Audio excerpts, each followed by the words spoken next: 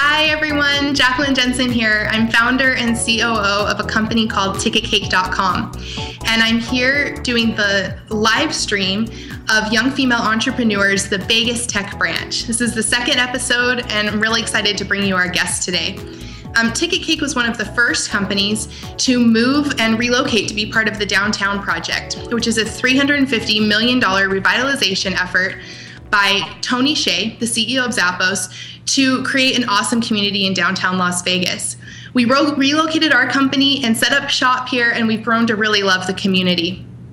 Today I'm streaming out of the Innovation Center. It's Rob Roy's project, and it's a collaboration environment where you can come and work and co-work and meet other people who are doing similar things that you're doing. So the mission of the Innovation Center is to boost and diversify Nevada's economy. And feel free to email me, Jackie@ticketcake.com, and I'd be happy to get you in touch with the folks who run this center and get you a tour and maybe even get you a free co-working pass. And you can also follow me on Twitter at Jackie M. Jensen. We'll be coming to you the first and third Wednesday of each month, and it'll be coming live at 4 p.m. Pacific Standard Time. Let me tell you guys a bit about Young Female Entrepreneurs, because it's a really cool organization. It's an online platform that connects entrepreneurial women in their 20s and 30s with new people, brands, and headlines that help them start and grow their businesses. The mission is to help young women on their path to profitable businesses while building a collective reputation that is philanthropic, successful, multifaceted, and collaborative. Jennifer Dono is the host and founder of this organization, and I actually met Jennifer a few months ago back when we were both speaking at a conference in Seattle, and we instantly became friends. And she wanted to bring what was happening at Young Female Entrepreneurs to the Vegas tech community, and I was excited to be on board. So here we are today. So today I bring you an awesome guest. Her name is Krista Whitley Castellarine, and she's a Las Vegas-based award-winning serial entrepreneur and CEO of a company called Ego, which stands for Entertainment and Growth Opportunities. Krista enthusiastically shares her tips for startup entrepreneurs, stories of failing forward against the odds, and why she believes women are at a distinct advantage over men in the business world. Krista, welcome to Young Female Entrepreneurs. Thank you so much, Jackie, and thank you all of you watching. I'm so excited to be here and to be able to share a little bit about my entrepreneurial journey. Very cool. So let's kick it off. First question, let's talk about Ego. How did the company get started, and what do you guys do, and what does your team look like? Sure. When I took an exit about a year and a half ago from my number 9 fastest growing pet empire that I had built in Canada, I knew that I wanted to do something helping other entrepreneurs. And so for about a year, I created the Mean Girls, which was a hybrid engagement agency. So we did video and social media and marketing for other entrepreneurs, helping them to fill the gaps when they didn't have an in-house marketing team and couldn't afford some of the bigger ad agencies out there. And so a few months ago, I collaborated with a good friend of mine who is a long-term entertainment attorney, and he kind of balanced out all my crazy creativeness. And so together we created Ego, which stood for Entertainment and Growth Opportunities, because we saw that there was a big gap in the market for both entertainers and entrepreneurs where they needed some sales help, some brand help, and really we could kind of be their Swiss Army knife. Very cool. And you've worked with some big clients, right? Name off a couple of those. They're pretty cool. We certainly had. We've worked with some big name entrepreneurial clients. We work with some big name star clients. One of our most favorite to talk about because we, think he's so great is, of course, Flavor Flav from Public Enemy. He's one of our favorites just because he's so tremendously talented and has the staying power to have been in the entertainment industry for, of course, many, many years. So he's one of our favorite to talk about. And my 5-year-old loves to say, Flava, Flav. We really had a lot of fun working with him. So the next thing I wanted to talk about, one of the most interesting things that I've heard you talk about personally is failing forward. So what does failing forward mean to you? And then can you walk us through maybe your biggest lesson to date? Sure. I think oftentimes there's this misconception, and I certainly had it when I started my entrepreneurial journey, that really, you just go either success or failure. And what I realized along the road as being an entrepreneur, that there's a lot of little failures that you kind of learn from that lesson, and that failure really taught me so much more. And so for me, I had a fast-growing growth company. We grew 981%, which was a rocket ship. And while we were doing that, I was pregnant 18 of those first 24 months during this fast growth. Wow. And what I realized is at the time, I didn't appreciate corporate culture. I had done the Zappos tour. I'd read Tony's book. I was sure that if I just hired people that were really fun and loved it as much as I did, that would work out. And unfortunately, what happened is I really hired the wrong people. They were in it for the profit margins and the money rather than the passion. And so it taught me a lot as I was going through, and really my day job kind of went from being this amazing, passionate, enthusiastic experience that I couldn't wait to get up for in the morning, and I could barely go to sleep at night. I was so excited. I could literally envision the hot pink plane and what it would feel like to build this huge pet empire. And progressively over the course of those 5 years, because I had the wrong people and a really poor corporate culture, it turned into a job, and I didn't want to get up in the morning, and I didn't want to, go running to the next challenge. So for me, it was a great lesson, and that's why I say, it's a lesson that I've failed forward, that I got through all of that, what I thought was, of course, my worst moment, and moved on to really what I discovered was my passion, which at the end of the day wasn't necessarily being great at building pet boutiques, but was great at helping other entrepreneurs achieve their goals and dreams. Cool. What advice, dovetailing off of that, what advice would you have for people who are hiring some of their first employees? I know a lot of the biggest tech startups are growing, and what would you say you've learned to look for in a good employee? Sure. There was really a lot of ground rules for me as a CEO. I kind of made the mistake of being friends instead of being friendly. And that's one of the great lessons that one of my mentors has taught me, is to stay friendly, not friends, and to make sure that I, stay with that. And so that's been a big part of what I do as a daily practice as a CEO.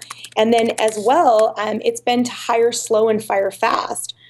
So for me, a lot of that has been about making sure that I take my time when hiring someone, that I make sure everyone on my team has met with them. And so, really having a clear vision on what my values are and where I work best, and then hiring people that fit into that vision and make sure that I've tested them out over a great deal of time has worked very well. Awesome. That's really good advice. So for all of you out there who haven't met Krista, one of my favorite things about Krista is her willingness to help startups and entrepreneurs. She's given our team strategic advice. She's made game-changing introductions. And so, Krista, what qualities do you look for in someone who is a potential mentee of yours, who you're going to mentor? And then along those same lines, what are some no-nos that you have found in relationship building with other professionals? Sure. I found that just as much as the employer-employee relationship values are important, I think it's also important with your clients. And then I think it's also important with the people that you're mentoring and coaching. For me, the biggest thing that I have to give someone is that investment of time and my experience. And so I really look for people who are going to be open, who are wanting to be coached, and who are open to needing to change themselves in order to accomplish great changes in their organization. And at the end of the day, I'm also looking for someone who has that enthusiasm and that drive, that ambition. I always say I'm a former cheerleader of a losing football team in high school. And so if you can't cheerlead through 9 games of miserable failure in the cold, then you're probably not going to make it very far with your organization. And so I'm really looking for very enthusiastic entrepreneurs that share that ambition and can make it and weather through those difficult times. Very cool. I can relate to some of those losing games in the cheerleading uniform. It's not very fun. I was part of a losing team too, cheering them on. But that was high school, and now our cheerleading uniforms are off, and we are ready to network with other professionals, which is a lot of fun. So a question that came from our Asked It page, that's ASKD Vegas.it. It's a local Vegas tech startup. It came from Tammy Belt, and she is from Blue Cube Marketing Solutions here in Las Vegas. And she wanted to ask Krista, how do you know when to walk away or to continue forging ahead? And I think this is a really great question that Tammy asks. How do you know when, it's time to hang on or it's time to call it? And one of the great advice that I got from one of my mentors, who's a good friend of mine, he said to me, in my darkest time, it's always darkest before the dawn. And so I think that when I'm looking at throwing in the towel or, saying enough is enough, I will go to my outside support of coaches and people who are frankly wiser and more experienced than I am. And I'll ask them really what they think. And it's not that I'm looking for them to make the decision for me. It's that I'm looking for them to share some experiences with me of maybe times when they've either thrown in the towel and that was the wrong move, or when they haven't thrown in the towel and that was the wrong move. And so based on that, and then also at the end of the day, it really comes down to my gut.